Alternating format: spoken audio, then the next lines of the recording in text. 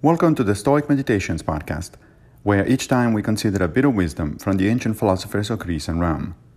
I am Massimo Pigliucci, a professor of philosophy at the City College of New York, and I will guide you through this reading.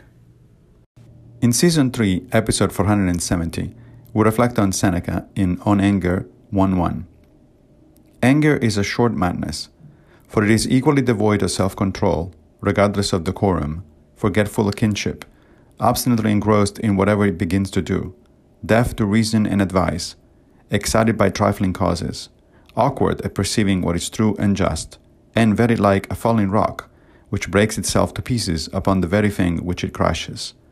That you may know that they whom anger possesses are not sane, look at their appearance.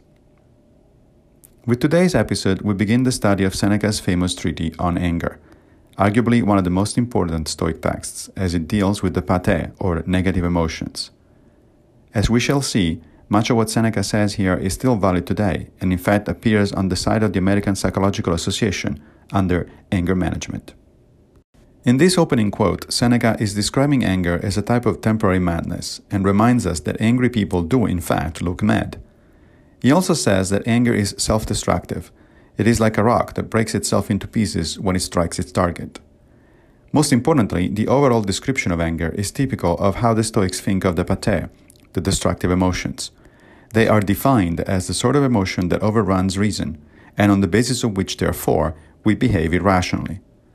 That, of course, for the Stoics is akin to behave against human nature, which is, at its best, that of a social animal capable of reason. Thank you for joining me for another Stoic meditation. I will return with a new episode very soon, if Fortuna allows, of course. If you like this podcast, please consider supporting it by opening your browser and going to anchor.fm/Stoic Meditations. Also, please take a minute to give the podcast a good review on whatever platform you're using to listen to it. Thank you.